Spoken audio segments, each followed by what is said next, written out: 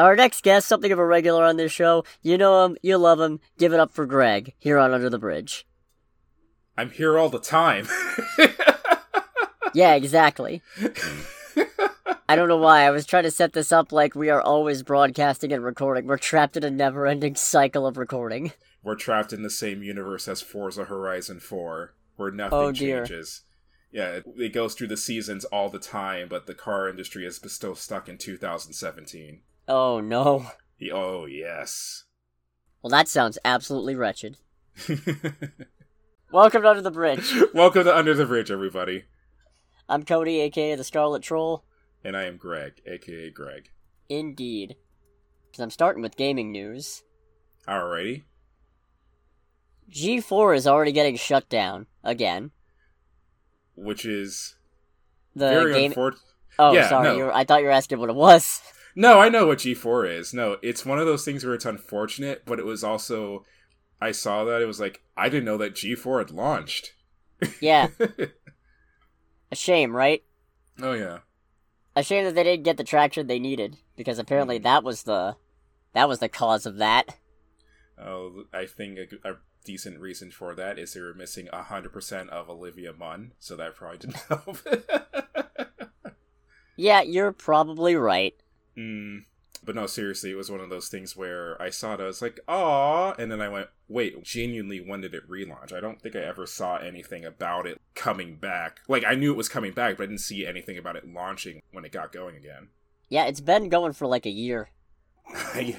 I had no idea. Crazy. You know the even nuttier thing? Hmm?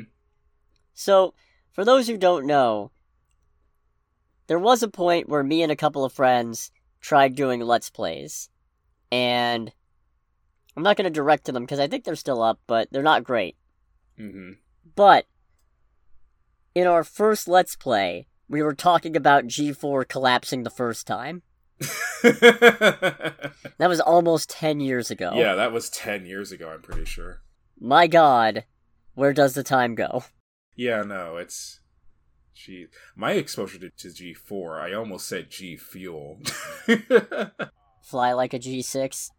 No, I hate that song. No, I'm gonna have to bleep that. Yeah, I was gonna say 3 minutes in and already swear. Great. My exposure initially to G4 is that they used to sponsor when Formula Drift, which is a professional drift racing series, got started. They sponsored a few of the drivers, and I want to say they also had like TV rights when it first started. So that was my initial exposure, and then I would just like watch them from time to time. I remember being sad when they shut down the first time. So, but yeah, it's wild. I still remember being shown this thing back when... This was when I was waiting for Kingdom Hearts 3. And, yeah. No, it was Damn. great. And it was in 2000... It was a G4 video from, I think, 2003 or 2004. And they said, still no word on the release date for Kingdom Hearts 2. And at that point, I just started dying. Dying internally, or...? Yes. Okay. And also externally. Okay. Because if only we knew. If only we knew. It was like, no release date in 2000 and... What did you say again? 2003 or 2004. The game came out in 2005, ultimately, so... Yeah, but it's still one of those things where it's like, oh, that's a long way, and it's like, oh, you ain't seen nothing yet. Yeah. What an unfortunate time. Speaking of unfortunate times, have you heard about this Bayonetta 3 blow-up?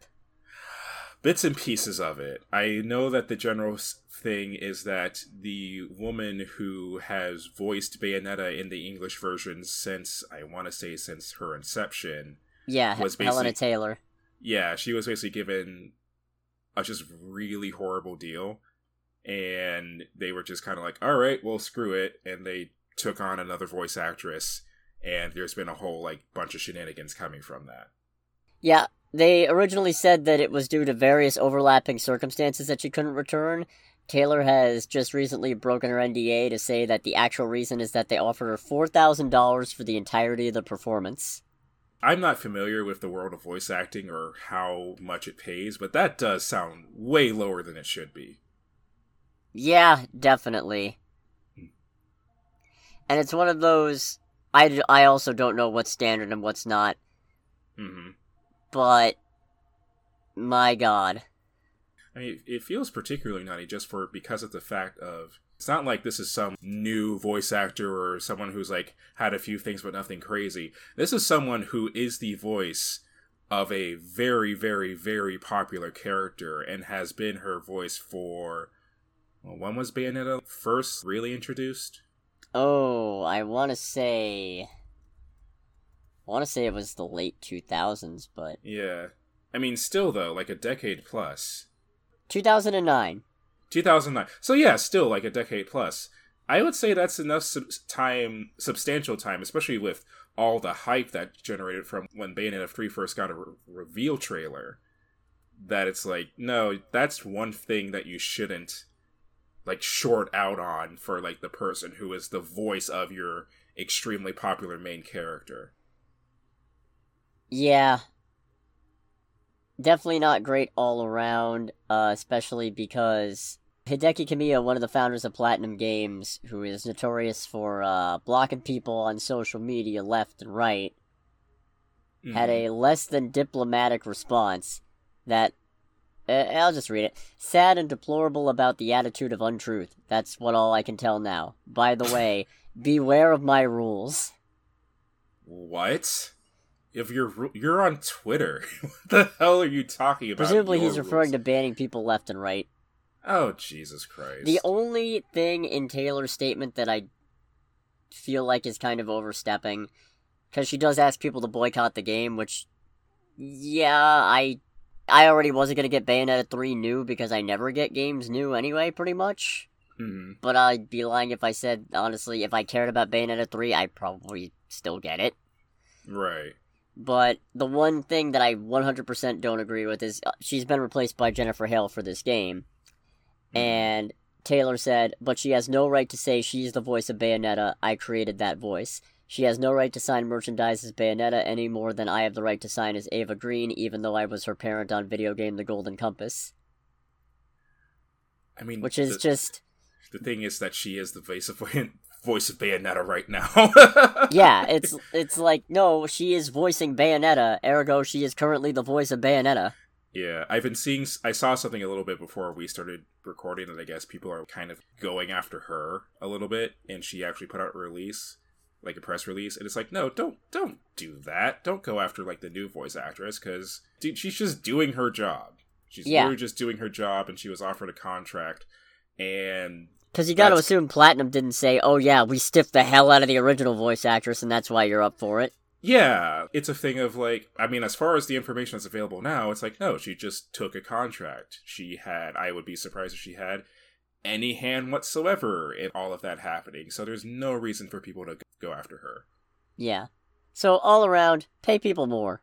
Yeah, especially if they're voicing the main character, and what I imagine is a game that can easily sink 100+ hours into. I've never played Bayonetta games, so I don't know. But yeah, I would say $4,000 for the entire game is not great. Definitely not. In better news? Oh boy. We're getting a Silent Hill announcement. You know, it didn't occur to me up until earlier at work today that, not counting PT, it has been nearly a decade since the last proper Silent Hill release. And that completely blew my mind. I could have sworn that something else came out in that time period. Yep, according to the official Twitter, the latest updates for the Silent Hill series will be revealed during the Silent Hill transmission Wednesday, October 19th at 2 p.m. Pacific Daylight Time. So, 5 p.m. on our time. Okay. I know they won't, but can you imagine if this was Silent Hills? Nah, I don't think that's going to happen. Or at least I don't think that could happen without Kojima raising all kinds of hell. Yeah. And as much as I'd love to think, hey, maybe they patch things up, I don't think you can after everything. No. I mean, I did kind of have that thought. Like, maybe it is a thing of they're announcing another game. And, like, the hopeful thing would be that they're announcing another game and they hired Kojima's studio to make it. Doubt it. Yeah, heavy doubts. I kind of want that because we did play PT. And as a thing of, I don't do horror games. I do not like horror games, but I was genuinely sad that game never came to be. Yeah. So, And there you run into the problem of any announcement that they have, if it's not Silent Hills, is going to be unfavorably compared to Silent Hills. yeah. I don't know what to get from it, because from what I understand, anything in regards to Silent Hill has been pretty much dormant for this past 10 years. Like, there's been, like, rumors and stuff, but, like, nothing that has any meat on its bones. When we were talking about it at work, there was kind of a joke of, like, you know, the announcement is something of, like, a Silent Hill x Fortnite crossover. And that was one of those things where it's like, I really hope that does not happen, but if it does, I personally would find that hilarious. What was that one Metal Gear game that was nothing to do with Metal Gear, and you could, like, summon a fence, and you had to stop zombies or something? You know, the stupid one, the one everybody got mad about, and rightfully so. I should know this, but I'm having such a hard time, like, naming it. Right? Because they've all got stupid names. Yeah, they've all got something ridiculous in them. Like, summoning a fence? I feel like it's not Rising, because that was the one with Raiden. Yeah. Survive! Oh, okay. Metal Gear Survive. That was it. Christ on a bike. I never heard of this game. I've legit never heard anything about this game until literally just now. Really? You've never heard of Metal Gear vs. Zombies? No. Well, you're welcome.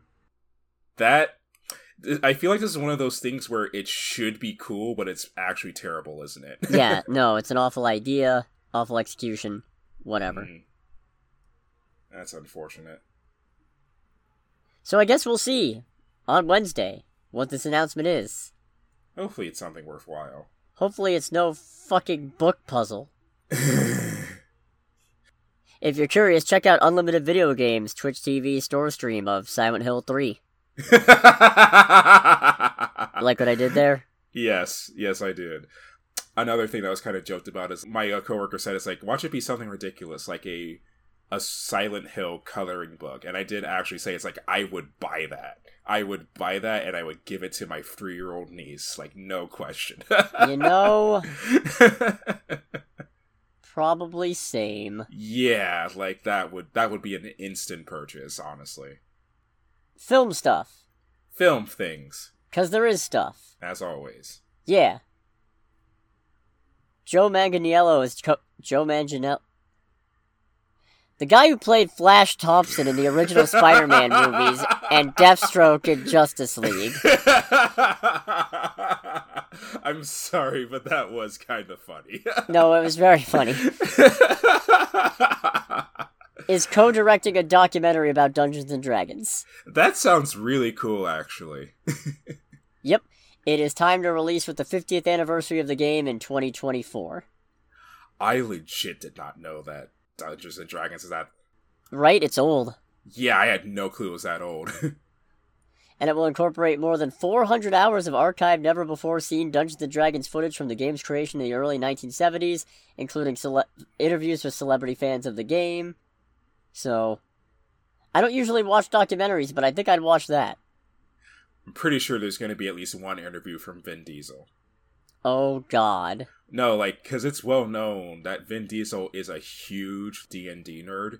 And I want to say at one point, the reason he kept on doing and being involved in the process of the Fast and Furious movies is because he basically said, like, Fast and Furious is more or less my own personal D&D campaign. Yeah, that makes sense. It makes a lot more sense, doesn't it? Vin Diesel was a terrible game master, alright. I could see it. My God. Yeah, but no, I think that sounds cool, and even though I'm not big into tabletop, D&D is just such a center point of nerd culture that I'm very curious to see, like, what it's like when the documentary comes out. Agreed. Hopefully it's not 400 hours long. Hopefully not. Yeah, that was going to be my thing. It's like, how are you going to condense 400 hours into what, unless they're doing, like, the mini-series route, into what I'm assuming is, like, maybe, like, we'll say 2.5 hour movie. Or guess we'll find out. Hmm. Maybe they fast forward it. Maybe. In Non-Spider-Man Sony comic book movie news. Oh boy, that's a very. I feel like that's one of those paths where it's like zigzag, zigzag to get to that. Yeah. We're getting a new Barbarella movie. I don't know who that is. It was a French sci-fi comic book that leaned more on the erotic side. Oh boy. And it did get a movie in 1968 starring Jane Fonda. Huh. Which I own on disc. Of course you do. Naturally. Okay. It's pretty absurd. Yeah, it sounds like it. It's a goofy fucking movie. And What a is goofy fucking movie. Alright, I was gonna make a joke, and now I have no reason to. But it's not a goofy fucking movie. Oh, yuck. And Sydney Sweeney is set to star and also executive produce. Okay. So that's just a little tidbit that was technically relevant because it's also a comic book movie, but I probably would have mentioned it anyway just because Barbarella is one of those funny little things that exists that I like reminding people about. Kind of like a niche within a niche type of deal. Good God, just think. Someday I might have to do a poorly explained comics on Barbarella. Would you be able to put that on YouTube? I don't know. I've never read it. But I might have to start. Right. To track that down. Wait a minute, I don't speak French. Damn it. Maybe it's translated. It's probably translated at this point. Yeah, almost certainly. We got some Transformers casting news. I completely forgot that another Transformers movie's in the work. I'm not gonna lie. Yeah. But Transformers Rise of the Beasts has added Michelle Yeoh and Pete Davidson. Okay. I don't know anything about their characters. I probably should have asked Chase. But Michelle Yeoh will be voicing Airazor, and Pete Davidson will be voicing Mirage. Okay. We still don't know an awful lot about the movie beyond it is set in the 90s. It's going to introduce the Maximals and the Terrorcons. And it is set for June 9th, 2023 release. Oh, okay, so we're not that far away from it, really. No. That's, wow, yeah, that's closer than I thought. Yeah. 2022 is almost over. My God. Yeah. No, I was thinking about that. It's like, how are we at the end already? It doesn't feel like it. But Barbarella was not the only reboot we're getting. We're getting a new Naked Gun movie. Again, I don't know what that is. I'm sorry. Really, you've never seen Leslie Nielsen's The Naked Gun with Lieutenant Frank Drebin? I know the name because I've heard it talked about, but I've actually never seen the movie in any capacity. You ever see the gif of "Nothing to see here, please disperse" while a building's on fire in the background? Yes, I have. It's from that movie. Okay. The whole concept of The Naked Gun is that it's an absolute farce of a crime movie with a no-nonsense, bordering on parodically so, police inspector on the case. Okay. Is he an inspector? He's a lieutenant, right. He's a lieutenant. Lieutenant Frank Drebin. It's in the name, it's in the game. There we go. And Akiva Schaffer of The Lonely Island is set to direct. Really? Yes. Huh. Oh, did I mention who's set to star? No. I feel like I did. It's Liam Neeson. Really? Yes. A movie basically controlled by someone from The Lonely Island, starring Liam Neeson. No, you know what? Actually, that's just about perfect. Yeah, that's what I was saying. It's like, alright, I am now sufficiently interested in this movie. Because who's more no-nonsense than Liam Neeson? Yeah. Even when the man has a sense of humor, the man has no sense of humor. Like, was anything about Qui-Gon funny? No, you respected the hell out of Qui-Gon. No, and I still have to remind myself that Qui-Gon was indeed acted by Liam Neeson. Right? Hell, he was Ra's al Ghul in the first Batman, in Batman Begins, rather. That's right, he was. Yeah.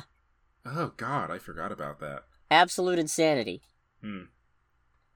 And speaking of absolute insanity, let's check in with our favorite dumpster fire of the studio, Warner Brothers. How's it going over there, WB? Well, it's not looking good, Jim. It's been a flip-flopping week of absolute chicanery. What did they do this time? Well, originally it was reported that they would be shutting down their writer and director television workshops at the end of the current season. Hmm. This was considered a huge step back because those pipeline programs were very good ways for people who wouldn't normally have the opportunity to get into the business to sort of get their footing on it. Yeah. They then immediately about-faced the next day. That still doesn't encourage, like, confidence. No.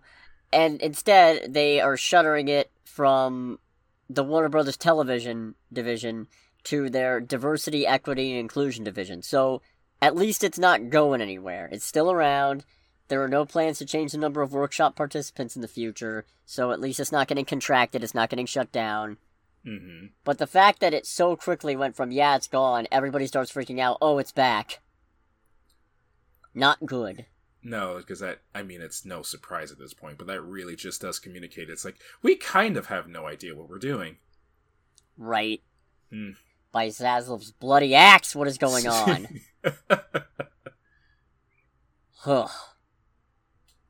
We also got news that Cartoon Network and Warner Brothers Animation are kind of getting folded together, sort of. Ugh. Yeah, a lot of people took that to mean Cartoon Network was basically going to end, but Cartoon Network then posted on Twitter with, y'all, we're not dead, we're just turning 30. That's a good response. If Warner Brothers actually, like, seriously, if Warner Brothers did shut down Cartoon Network, I think that would very much be the point of, like, okay, these fools have actually lost their minds. They are out of control. Yeah, because it's like, that is a name with some, like, not even weight. That's a name with the Titanic behind it. That's some history now. Yeah, that's like significant history. If they were to shut that down for, like, anything short of Cartoon Network, like, just not making money or something like that. Everybody at Cartoon Network would have had to have slept with Zaslav's wife. There, I saved it and no one will ever have to know my terrible previous joke. Because I'm editing, baby! But yeah, I hope Cartoon Network doesn't get shut down. Granted, I haven't watched Cartoon Network properly. Like, I haven't watched anything new in like 12 years. But even still, that's a name that if they shut that down, it's like, all right, it's just over. Like, there's nothing left to even like see or salvage from this company. Yeah. On the plus side, the DC stuff is almost looking up. Good? Yeah, so first reactions for Black Adam are out and they're kind of mixed, which whatever. I mean, the fact that they're first reactions isn't really great. Yeah, I mean, to be fair, I'm not completely surprised to hear that either. No, but you expect most first reactions to be, oh yeah, this movie was great, this was epic, watching this was so cool. But you got a lot of people that are seeing through the cracks already, so that's not the best thing ever. Black Adam... Good God, I just said Black Adam instead of Dwayne Johnson. It's working. Shut up!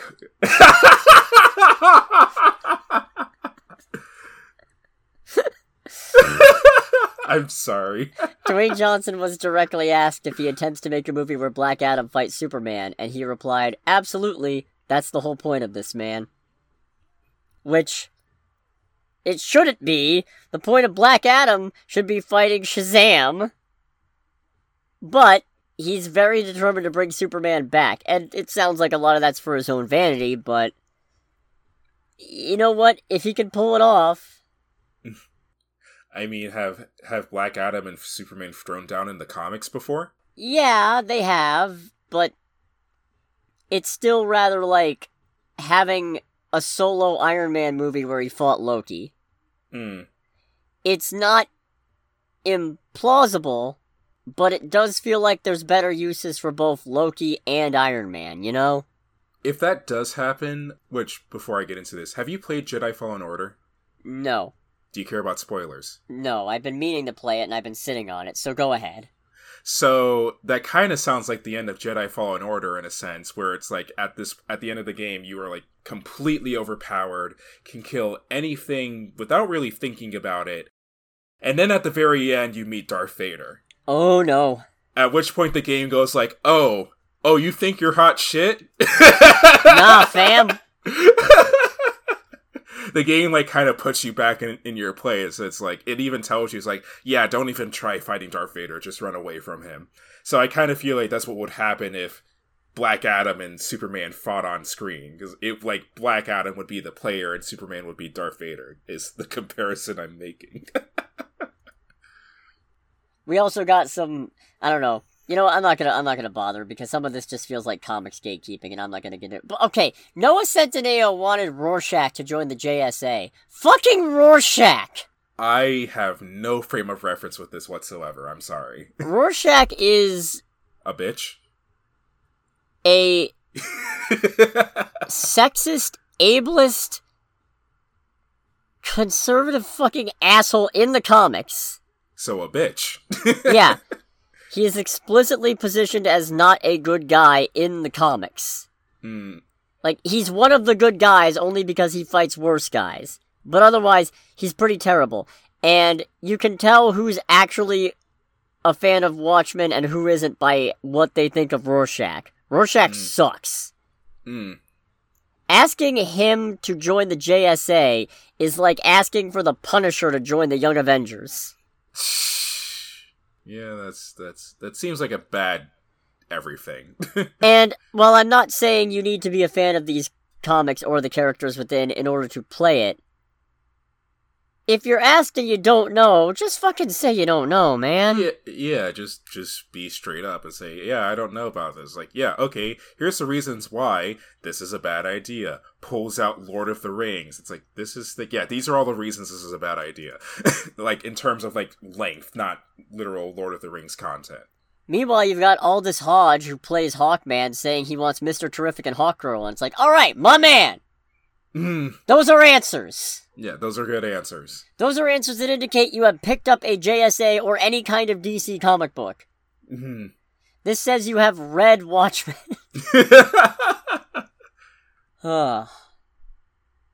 It feels icky when I go on those tangents. It really does.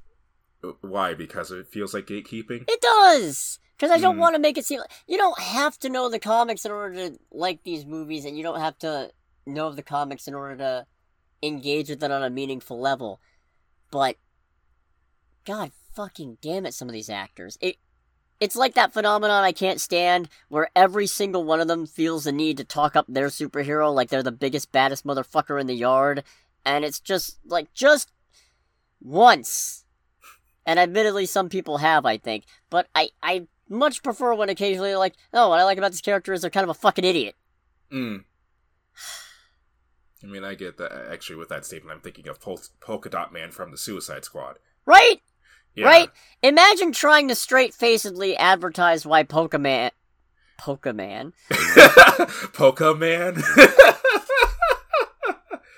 Got a later hose in a mall. Just want to quickly point out, to interrupt this tangent, that Polka Dot Man in the Suicide Squad had the best death flags I have ever seen in any movie. I'm a superhero! I'm a motherfucking super... Bam! Yeah! When he starts going off, I'm like, oh, you're about to die. And you were not wrong. And it was very funny. I clipped the hell out of my mic. Yes, you did. Huh. But, I mean, I get that. The closest equivalent I can give to it, I guess, would be the difference between Rush and Ford versus Ferrari, both being motorsport movies. Rush is very much a movie made for people who are, like, really, like, into the history of the sport. Yep. Which, to the point where it does kind of drive away, like, people who aren't. Whereas Ford versus Ferrari still has enough where it's like, okay, even if you're not into this, you can still have a good time. And it's especially noticeable when the actors who are in the movie are, I would imagine, not really car people, but still have enough going for it where they can have a good time with it and really convey, like, kind of the feeling and everything from what originally happened. I don't know if that was the greatest comparison, but that does at least kind of remind me of that. Otherwise, I agree with your general statement of you don't have to be familiar with the source material to enjoy it or even make something good. But ultimately, it would probably at least help a little bit if you're making it happen. And not just that, it's not even you have to get engaged with it, but it's not that you have to be a fan, but don't pretend to be a fan if you're not a fan. Yeah. Be more like Harrison Ford, Mm-hmm. who will freely admit he hates everything. Oh, is Harrison Ford like full on old man at this point? Oh yeah. Oh, never ask Harrison Ford anything Star Wars. Or even never ask Harrison Ford anything that could be even remotely construed as Star Wars related. If it's not Indiana Jones, he doesn't give a fuck. I don't really blame him, to be completely honest. Nah, me neither. Hmm. Last bit of DC news. We got some updates on the Penguin from Colin Farrell. Oh boy. Yeah, it is going to start about a week after the Batman ends, so Gotham is still basically underwater. Oh, okay. And it will run about 6 to 8 hours. Huh. 6 or 8 hours, he said. I'm very much equally looking forward to you ranting about if it's actually the 6 hours, or if it's air quotes 6 hours because there's like 10 minutes or whatever of credits. Well, I wouldn't know. I canceled my HBO Max, so there's no way for me to watch it. That's right. I keep on forgetting that you did that. I'm proud of myself. I ripped the Band-Aid off. Haven't gone back for anything, not even Harley Quinn. Fair. God, I'm going through withdrawal. I understand. I watched the first couple episodes of Harley Quinn with my sister and her husband, and it's like, I'm enjoying this, but I don't want to give them money either. Yeah, exactly. Mm. Anyways, I'm still not crazy about the fact that this spinoff even exists, because, I don't know, I feel like... Why did you not immediately greenlight a Catwoman spinoff?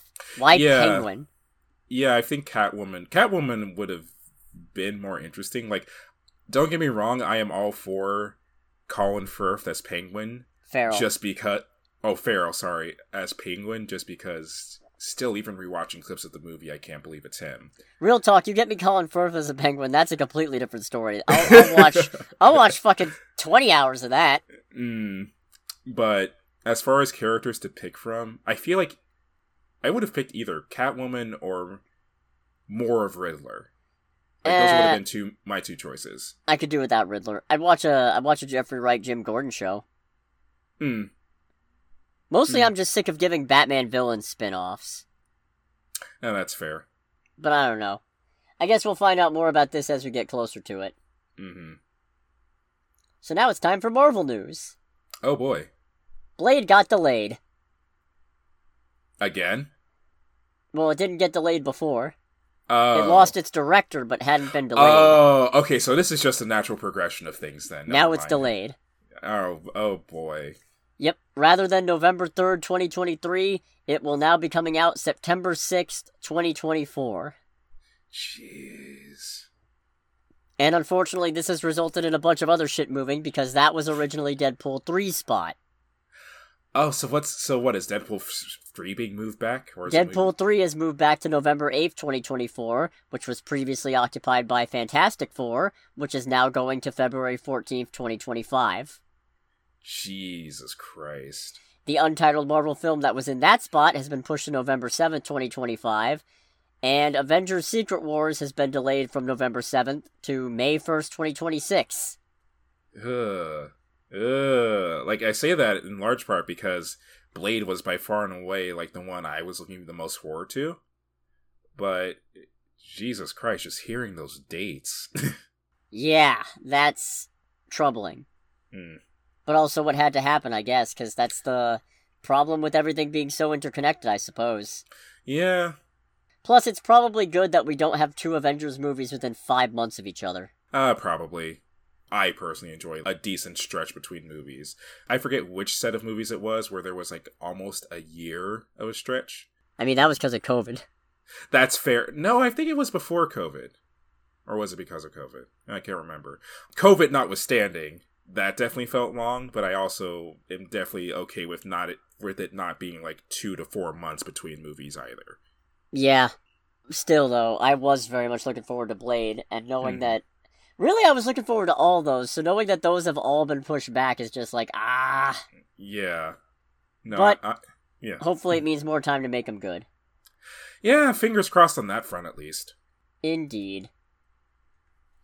This next bit of news has some spoilers for She-Hulk. So, If you don't want to be spoiled on the She-Hulk finale, click away and go to the next timestamp. Alright, have you clicked away? Good. In that case, so the end of She-Hulk had her break through the fourth wall into the Marvel Studios assembled making of episodes. And rather than talking to Kevin Feige, she ended up talking to a robot called Kevin. It's an acronym, that's the one. For Knowledge Enhanced Visual Interconnectivity Nexus.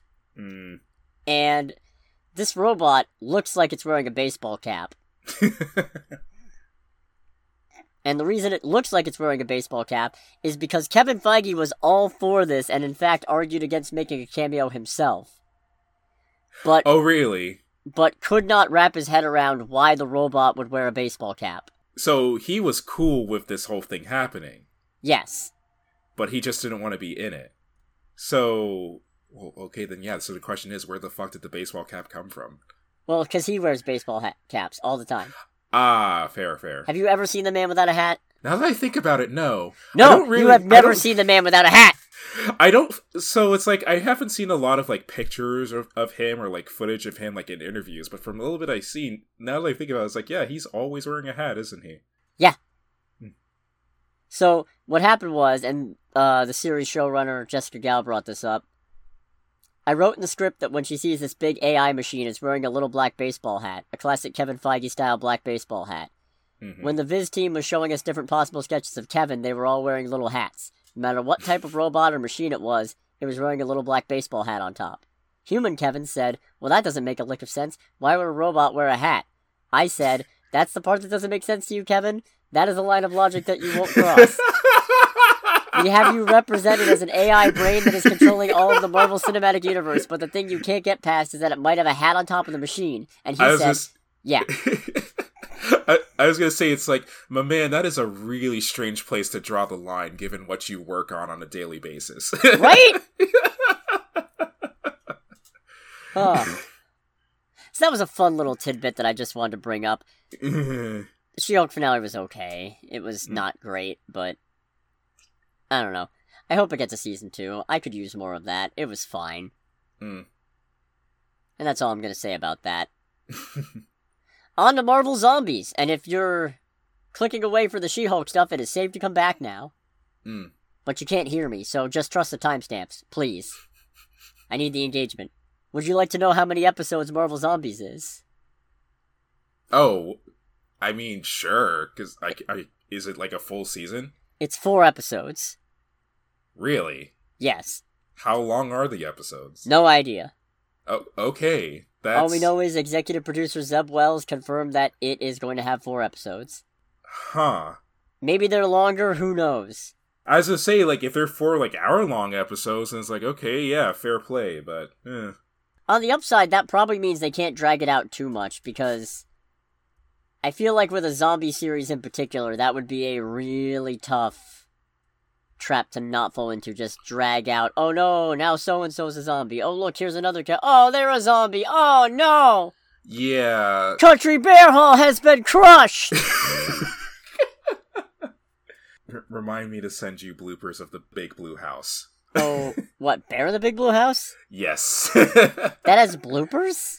It has bloopers, and they're pretty great. But God. But that's later. Alright. Yeah, I'm still looking forward to Marvel Zombies, even though that was one of the weaker What If episodes. I mean, I can kind of see it like that.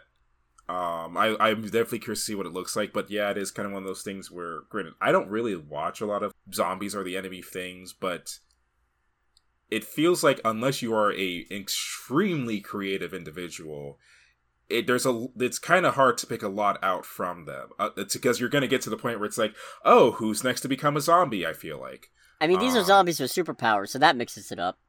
Fair. And now, for some news that was just confirmed this morning. Oh boy. You remember how I mentioned Harrison Ford earlier? And how he hates everything? Yes. Well, that's what I like to call a big bowl of foreshadowing. A big bowl of foreshadowing. Yeah, yum yum yum. Yum yum yum. Anyways, I shouldn't be corpsing at my own fucking joke. Anyways, Harrison Ford is joining the MCU. Oh, really? Yes, he is replacing William Hurt as General Thaddeus Thunderbolt Ross in Captain America: New World Order. Oh, I wonder how they're going to cover that. You know the even crazier thing? Ross becomes Red Hulk in the comics. Oh, does he? Can you imagine if we get Harrison Ford Red Hulk? I mean, I could see it, because if the man truly hates everything, that'll be his way of exercising his pent-up frustrations. Especially if all he has to do is voice it and they get somebody else to do the mocap. Yeah. Huh. But you gotta wonder, he seems like he hates so much stuff, so much fan-based stuff, which I don't blame him. Fans are insufferable, I say as a fan. I mean, yeah, same here. So you gotta wonder, how much fucking money did they give him? Yes. just a Titanic of cash. They were probably like, okay, if you do this, we'll make not one, we'll make 2 Indiana Jones movies. He seems pretty set on this being the last one. Fair. Yeah, because didn't Ross's original actor die? Yeah, William Hurt passed away earlier this year. Oh, okay. Bold move of them to cast somebody who was older than William Hurt was when he died. Jesus. Yeah, William Hurt was 72. How old's Harrison Ford now? I'm pretty sure 80? Jesus. Right? He doesn't look it. No, especially not when he's got a mustache and a beard. Then he looks like Tim Allen. He does look a lot like Tim Allen right now. Yeah. What? I don't know, I was doing a Tim Taylor bit. Oh, okay. It happens. Yeah, he was born in 1942. Oh, boy. My God, that does not feel right. No, it doesn't, but I believe it. Huh. So that's a lot of news. That's a lot of news that has happened. Trailer time? Sure. Alright, we have 2 trailers this week. One is M3gan.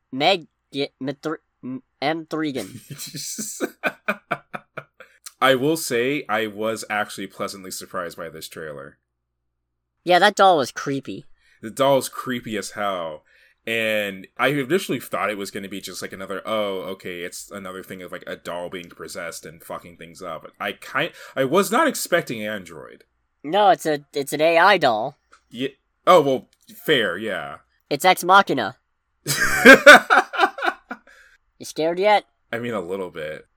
Whoever's doing the acting or motion capture or whatever for the doll is absolutely phenomenal. I have never seen... I know it's not the floss, whatever dance she's doing, but I've never seen someone do a child's dance in a more intimidating fashion than what was in this trailer. Flex on him. Yeah. Yeah, I was very pleasantly surprised by this trailer. I probably wouldn't see it in theaters, because again, total bitch when it comes to horror movies. Oh, I'm seeing it. That's coming out in January. I'm seeing that. Fair. Yeah, no, it looks good. She's got no chill. She went sprinting after that kid on all fours, and I feel like that's slowing her down. Probably is. That was just for intimidation. When she tells her to turn off, it's like, I thought we were having a conversation. It's like, oh shit. Oh no. She has gone full, and I feel like I can make this joke. I was like, oh, she is exuding the energy of angry black woman right now. That is some... I'm sorry, Dave. I'm afraid I can't do that. Yeah. That being not kill you. Yeah, no. No, that... I think it looks pretty cool. Same. And the other trailer we got was House Party. I will be honest, my favorite bit in this trailer was them looking at the... Because premise is that these 2 guys throw a house party at LeBron James's house. And I did love the whole bit when they meet the hologram. And he's like, his hologram's here just to compliment him in the morning. And it's like, you signing to the Miami Heat was the best thing ever. And he's just like, nah, that's not what that's here for. Like, I don't even follow basketball. And I was just like, okay, that's really funny. That was a good joke. Personally, I'm a fan of, oh shit, we fucked up the koala. I was not expecting a high koala. Me neither. If he comes down, does that make him a drop bear? I don't think this movie's going to be good, but it definitely looks like it's funny. You know the even funnier thing? LeBron James is a producer on it. Oh, even better. Well, I figured with that whole bit, it's like, okay, at least the man is cool with making fun of himself. But if he's like the executive producer, then that's even better. I feel like he really needs a hologram of himself to convince himself he's good at producing movies. Oh. No, don't say "aw" like he deserves sympathy. That man was a producer on Space Jam: A New Legacy. Was he now? Yes! I did not know that. Huh. So no, don't go "aw" like he doesn't inflict absolute garbage on people. Hmm. Fun reminder, this is a remake of the 1990 Kid and Play movie. Oh, that's right. There was an older like house party movie, wasn't there? Yeah, this is a remake of that. I completely forgot that movie existed. And oh no, that's coming out the same week as Megan. Oh, really? Oh dear, that's gonna be a dilemma. Yeah. Hey, we both got something to watch that weekend. Yeah, I guess. I'll go see the Killer AI doll movie, and you can go see the LeBron James produced house party movie. I mean, it's a thing as well of, like, I'd be willing to see, like, Megan if I take sufficient Brave pills beforehand. What was that car? The green car? Yes. That was a Lamborghini Huracan. Oh. Is it a good car? It's a pretty fast car. It's Neat. a really cool car. It's their, like, entry-level car, if you can believe Lamborghini, of all companies, having an entry-level vehicle. I can't. Yeah, no. Really cool car, very fast car. It's kind of one of those things where it's a wonderful car in its own right, but to a certain extent it's one of those, you bought this because you couldn't afford the more expensive one type of cars. I see. So I think that wraps up trailer time. My, that was quick.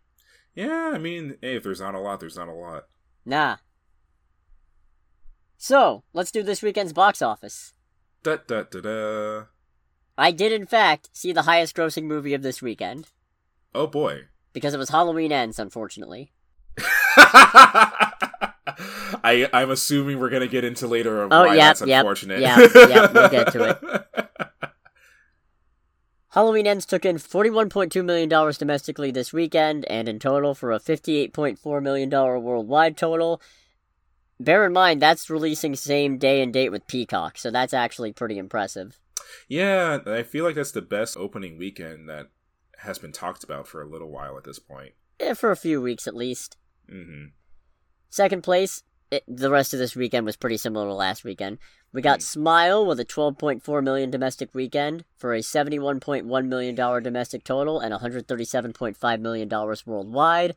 Third place, Lyle Lyle Crocodile, $7.3 million domestically for a $22.7 million domestic total and $26.6 million worldwide. Fourth place, The Woman King, $3.6 domestically for a $59.7 million domestic total and $76.5 million worldwide. And in fifth place, Amsterdam, at $2.8 million domestically for an $11.9 million domestic total and $18.4 million worldwide. That movie is tanking. That movie is boned. Ugh. Unfortunate. Even more unfortunate is, with Halloween Ends doing this, Halloween doesn't end. No, it does not, even though it really needs to at this point. It should, but they're gonna keep it going in some way. I know. I just know it. It might take a few years, but it'll be back. So before we get into Halloween Ends and why it should stay ended, this week we're doing a little mini segment because there was a time when I thought I wasn't going to be able to watch Halloween Ends because my schedule wasn't going to shake out, and then it did. But I prepared a little mini segment. It's a horror movie recommendation of a sort for those looking for a good time this spooky season. A good, really weird time. Indeed. And if you don't mind subtitles and you don't mind comedy horror, I strongly recommend checking out the Agent Duckman, aka Nick, recommended Nobuhiko Obayashi movie House, or Houseu. Yeah, no. It's the weirdest thing because this movie is so batshit, I don't even really know how to give a proper, No, it's hard. Basic breakdown of what this movie is. A girl and her 6 friends go to her aunt's house, and crazy weird shit happens. And if you think that that's extremely vague, that's honestly the best I could come up with, because there is all kinds of crazy in this movie. It is 100% worth watching, because it is really, it's one of those weird ones where it's like completely insanely batshit, but because it's so batshit, it circles back around to being very fun to watch. And you can tell it's very well made batshit. Yeah, and everyone who's in it, I feel like everyone who's in it is actually having a pretty good time with everything. Yeah. Obayashi also got a lot of the ideas for what happens in the movie from his daughter, specifically because he was looking for stuff that kids would find scary, reasoning that adults get too bogged down in the details of horror, whereas kids will find scary shit that can't be explained, functionally. And that sums up House very well, because trying to explain it is an exercise in futility. The whole movie has this ethereal filter over it that makes the whole thing feel very dreamlike, very detached and otherworldly, which just kind of works for... Yeah, it feels like all of this is absurd, but it works, because it feels like that kind of bad dream that you're gonna wake up from and you'll forget 20 minutes later, even though in the moment you're so shaken up that you're like, I will not, that's gonna haunt me and I don't even know why. And then 20 minutes later, well, it was weird, but why was it weird? You'll remember more details from House than you will such a dream, but the spirit is there. Yeah, I do kind of like the idea of, to be completely honest, I can see myself doing this, of a dad just be like, consoling their kid after they had a bad nightmare. It's like, oh, tell me what happens. And it's like the kids explain, it's like, this would make a great movie. It's like, jot that down. Write that down, Bob. It's like, Daddy, what are you doing? It's like, nothing, sweetheart. I'm definitely not trying to make money off your traumatic experience. Yeah, I'm not profiting off of your child PTSD or whatever. Oh goodness, what else was there about this movie? It's a really cool movie. It was made in 1972, I want to say? 77. 77. It's definitely got some age to it, but I would definitely say it still holds up pretty well in a contemporary sense, because it's definitely a very unique movie. I struggle to think of anything that's even remotely comparable to this movie. Yeah, good luck there. Yeah. This is... The practical effects aren't good, but they're certainly creative. They are very creative. And by they're not good, I mean, you can tell it's fake, but... Yeah, make no mistake, even though this movie's very fun, it is still very much a B movie. Right. But it's so lovingly put together. This is what I mean when I say that there's a world of difference between a movie that is rough around the edges, but made with the intent of something good, versus a movie that is made to be as bad as possible. And that is why I like House, I like Birdemic, and I like The Room, but I fucking hate Thanksgiving and Sharknado. Oh, I thought you liked Thanksgiving. No! Okay. Greg, good. The first 5 minutes of that movie sent me into an existential spiral where I was standing in the corner contemplating what I was doing with my life! How dare you imply I like Thanksgiving? I've still never even seen that all the way through, I don't think. I never have either, and that's because there was just a certain point where I was like, okay, this movie's both too stupid and too disgusting for me to keep watching it. Was it the part with the turkey wearing the dad's face and everybody falling for it? That was definitely a very big catalyst. Was it the turkey sex? Yes. Yep, that'll do it. That was very much the point where it's like, it's like, You know what? I think I was there for that. Yeah. Was I there for that? I don't I think remember. I remember you recounting it at least. No, that was very much the bit where I'm like, I'm a head out. Alright, enough dilly-dallying.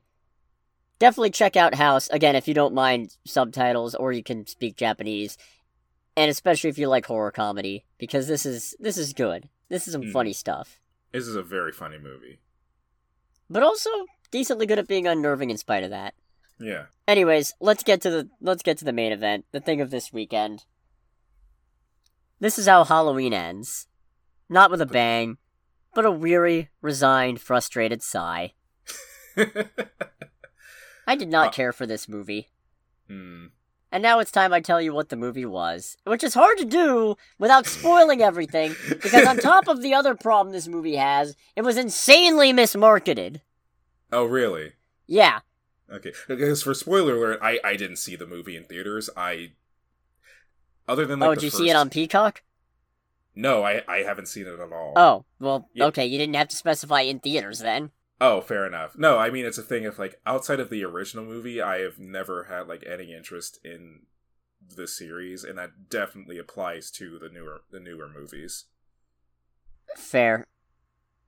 So, in Halloween Kills, Michael goes on a killing spree and kills a bunch of people, including Judy Greer, who, in this case, is Jamie Lee Curtis's Laurie Strode's daughter.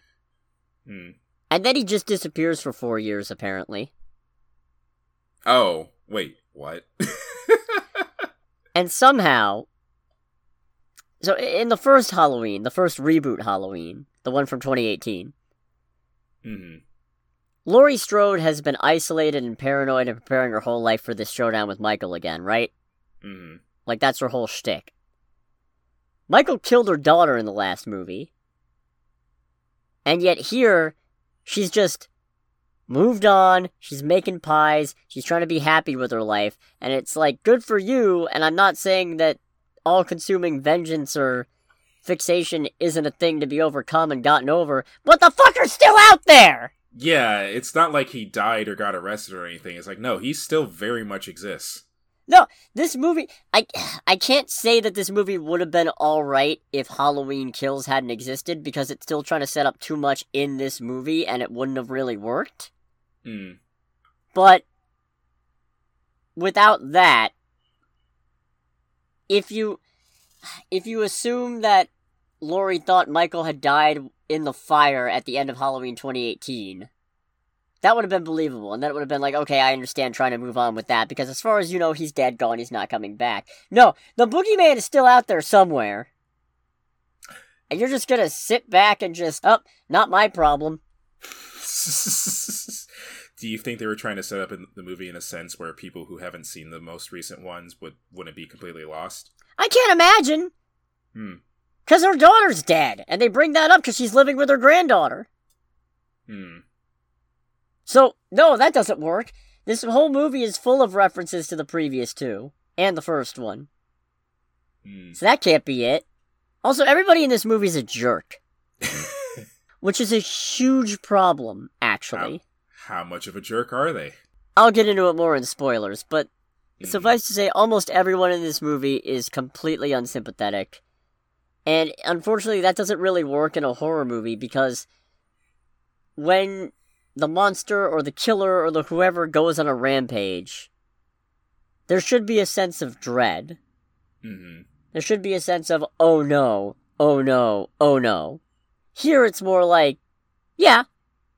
Alright, yeah, they had it coming. It's like they got what they deserved. Yep, okay, yep, that's karmic. Got him there, can't deny. That one's maybe a little brutal. They maybe didn't deserve that, but for the most part, you know, you're batting like 90. Or you're batting 900, I don't know, sports. So, yeah. And all in all, it's a very muddled movie as well. It feels like it's trying to be to Halloween Kills what Rise of Skywalker is to The Last Jedi. It feels like it's trying to fix it, but it's so bad at it that it just ends up being a worse product at the end. Right. It's not that bad, because unlike Rise of Skywalker, there are things in this movie that I do really like.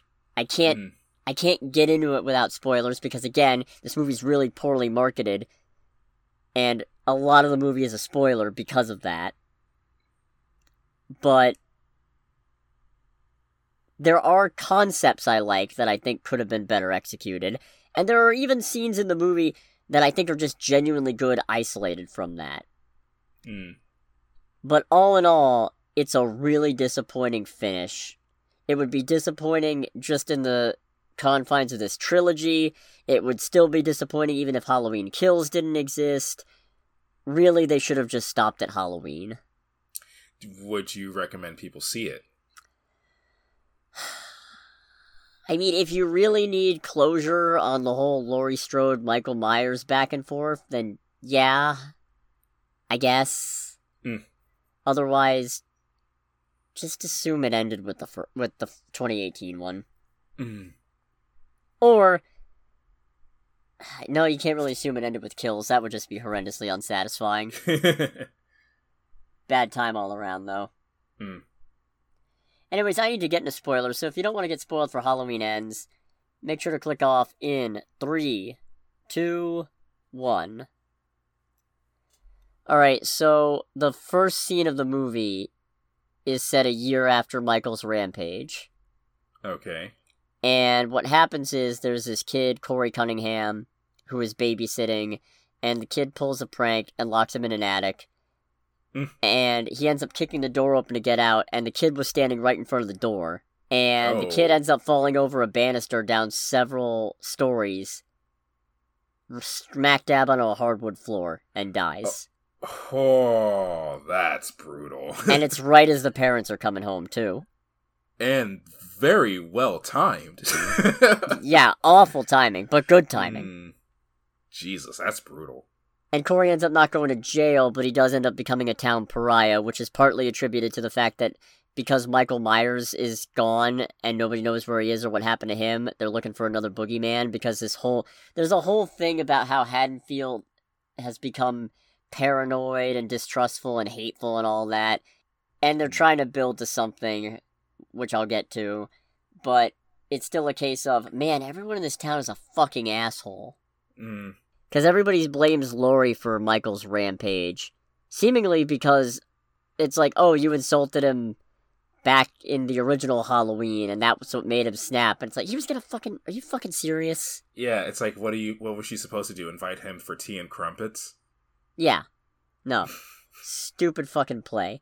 But Corey ends up dating Laurie's granddaughter, Allison, and it's all very rushed, and their chemistry doesn't really work.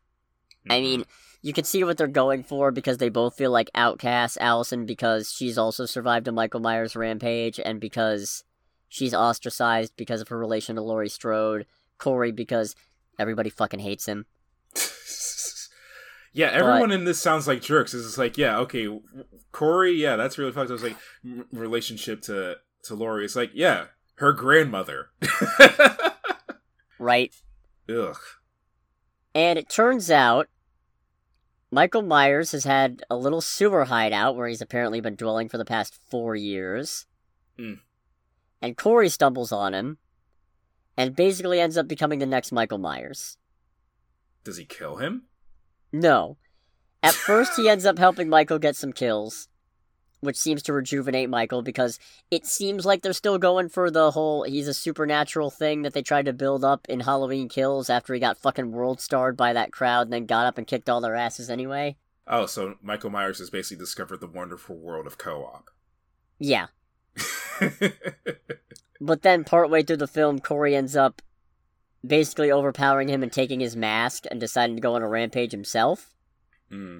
And I don't know, it's one of those things where the idea of somebody else taking on the identity of Michael Myers as the Shape is not bad. It's definitely different.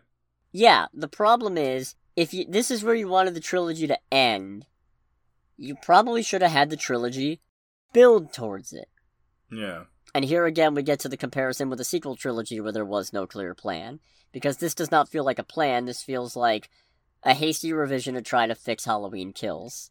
I was actually getting ready to say just that. Like, it sounds like they just kind of threw this together if there was no inkling of this beforehand. Right, because this guy had never been seen in any of the previous 2 movies. Or even talked about. Or mentioned. Right, because they set his thing after Halloween Kills. So they had to introduce him in this movie. It's the stupidest fucking thing.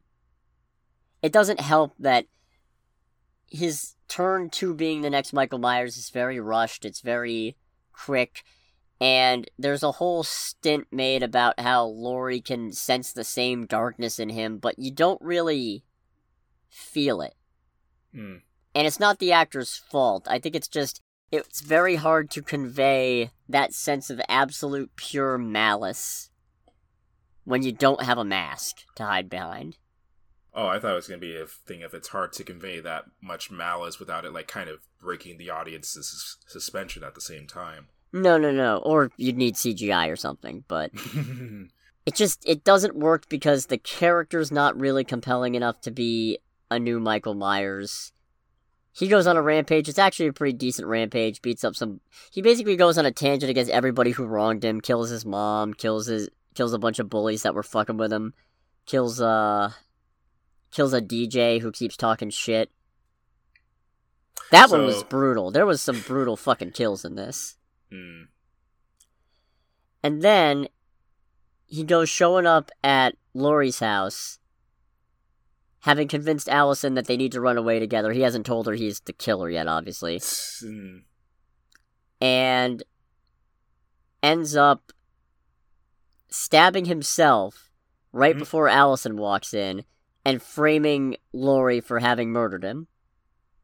What? Because Laurie was trying to warn Allison away from him and all that, and he was saying, oh yeah, she doesn't like me, I think I'm in danger, that kind of shit. It was a total frame-up. And then Michael shows back up, and he and Laurie have a fight. And it turns out, after all this, Michael Myers was, in fact, actually just a man. What? Yeah. Nothing supernatural. He was just one singularly determined, evil, fucked up individual who I guess was made more powerful by everybody else's paranoia impeding their ability to stop him. Their paranoia was so strong that it made him flame retardant? I don't fucking know. It was like, no, I'm sorry. Like, I know I said I haven't seen any of the original movies, but I know, or the newer movies, I know bits and pieces of what happened. It's like, if he's straight up just a dude, then he should have died a movie ago. At least. Or he should have died of his injuries in the 4 fucking years between the last movie and this one. He's gotta be infected to all hell, at least. There's no explanation for any of this that makes any sense without him being supernatural, which isn't something they should have done, don't get me wrong. Yeah. It's a catch-22 of you never should have introduced this element in the first place, because it's dumb if you do it, but once you've introduced that idea, there's no way to make it believable anymore without it. I feel like it's one of those things where I'd be confused and concerned for what they were going for, because it's one of those things where, like, if you're trying to talk about, like, the willpower of man, a serial killer is not exactly the best vehicle for that. Nah. So they pull off his mask. We never really get a good look at his face, which is a little frustrating. Not. But I get it in the sense of if you want to reinforce that he's just a guy, you also can't show his face specifically, because while, yes, that would help, the fact of the matter is he's got all kinds of scars and burn marks and shit from all the punishment he's taken over the years. So it kind of dilutes the message to say, yeah, he's just a guy who looks like Lon Chaney after a fucking car accident. And then the whole town turns up to watch him get thrown in a Chekhov's trash compactor. I beg your pardon? They were teasing a trash compactor all throughout the movie, and I was just waiting for somebody to get thrown into it. Turns out it was Michael's corpse. Okay, so they do the James Bond No Time to Die method of, like, actually ending him, then. Yeah. Well, I can at least appreciate that. But then Laurie goes on a whole spiel about how, because he was just a man, the evil that enabled him to exist still exists and could let another one happen, so... Sequel baiting of yet another person taking up Michael Myers' mask or whatever. I mean, I thought there was going to be a thing of, like, no, like, why are you wishing that evil? like, if there is another thing that comes up, you have now, like, willed it into existence, lady. Some things that I do like, as Corey is growing into the role of Michael Myers, you slowly see him start to ape the mannerisms. There's a point where he jumps off of a relatively low roof and lands on the pavement on his back, and then when he sits up, it's very reminiscent of Michael Myers sitting up, in that, you know, unfazed, robotic sort of way of, well, back to it, I suppose. You're, like, very stiff and whatnot. Yeah. I like that despite this coming transformation, he's still a fuck-up. There's a point where he kills this asshole doctor and I think, head nurse who got the job by sleeping with him. And he manages to kill the doctor all right, but once the head nurse sees him, she manages to shut the door on him, and he can't get through, and Michael ends up having to kill her in a particularly brutal way. Pins her to a wall, to a painting, with a knife. Like, sticks it through her sternum, and it's just holding her off the floor. Jesus. Yeah. Oh, it was really funny, because all I could think was, he tilts his head afterward, and all I could think was, yeah, I don't get modern art. A little bit of an in-joke. Yeah, between the two of us. My brain is saying right now, it's like, try and make an Andy Warhol joke, and I'm just like, no, I don't think I will. This is modern art. I don't get it. Another thing that I like is there's a certain kind of symmetry between the incident that started Corey on this path and the incident that ended it, which is a death occurring at exactly the wrong time just as somebody else is rolling up. Because the kid ends up dying on his watch just as the parents walk home, and then 4 years later, he ends up offing himself just as Allison walks in order to try to ruin Lori. So, that was a nice little touch. Some of the deaths were cool. Sounds like a lot of the deaths were fucking, like, horrendous. One guy got a blowtorch to the face. Oh, boy. We didn't really see it. It was kind of out of focus. One guy got his tongue cut off. It's really uncomfortable. Yeah. Not fun to watch at all. Goodness gracious. I don't know what my limits are, because being a history nerd, I've watched, like, footage of, like, classic wars. It's like, I've seen people get blown to bits and stuff like that, but there's just something about, like, little things like that just make me go, it's like, nope, want no part of that. No, I'll agree with that. I had to kind of look away from that part. Yeah. Michael himself gets a really gruesome death. Oh yeah, he gets thrown in a trash compactor. Oh no, he was dead before then. Oh really? Yeah, no, he ends up dying by getting both of his hands pinned to a counter, getting a fridge dropped on his knees, getting his throat slit, and then his wrist slit. Street justice? And his arm broken. Man, and that's all he got. Yeah. I was expecting it. I mean, honestly, I feel like they would go... I mean, that's still a lot, but I feel like they'd go even harder considering, like, all the shit that he's done. Yeah, but I feel like if it took more than that, it would undercut the stupid he's just a man thing they were going for. Fair. Even though, shouldn't have done kills. That was the case, you shouldn't have done fucking kills! Anyway, that's my random thoughts / spoiler thoughts on Halloween Ends. Okay. I really hope they mean it, even though they don't. I kind of want them to as well, but they're gonna make another one. Yeah. So next week, Black Adam happens. Oh, that's right. That is this weekend, isn't it? It is. Okay. I mean, I think we talked about this where it's Black Adam and something else, but even both of us were like, Black Adam's still the easy pick. Yeah, 100%. In fact, let me double check real quick and see what the other thing was. What is this? Why is it in my Star Fox game?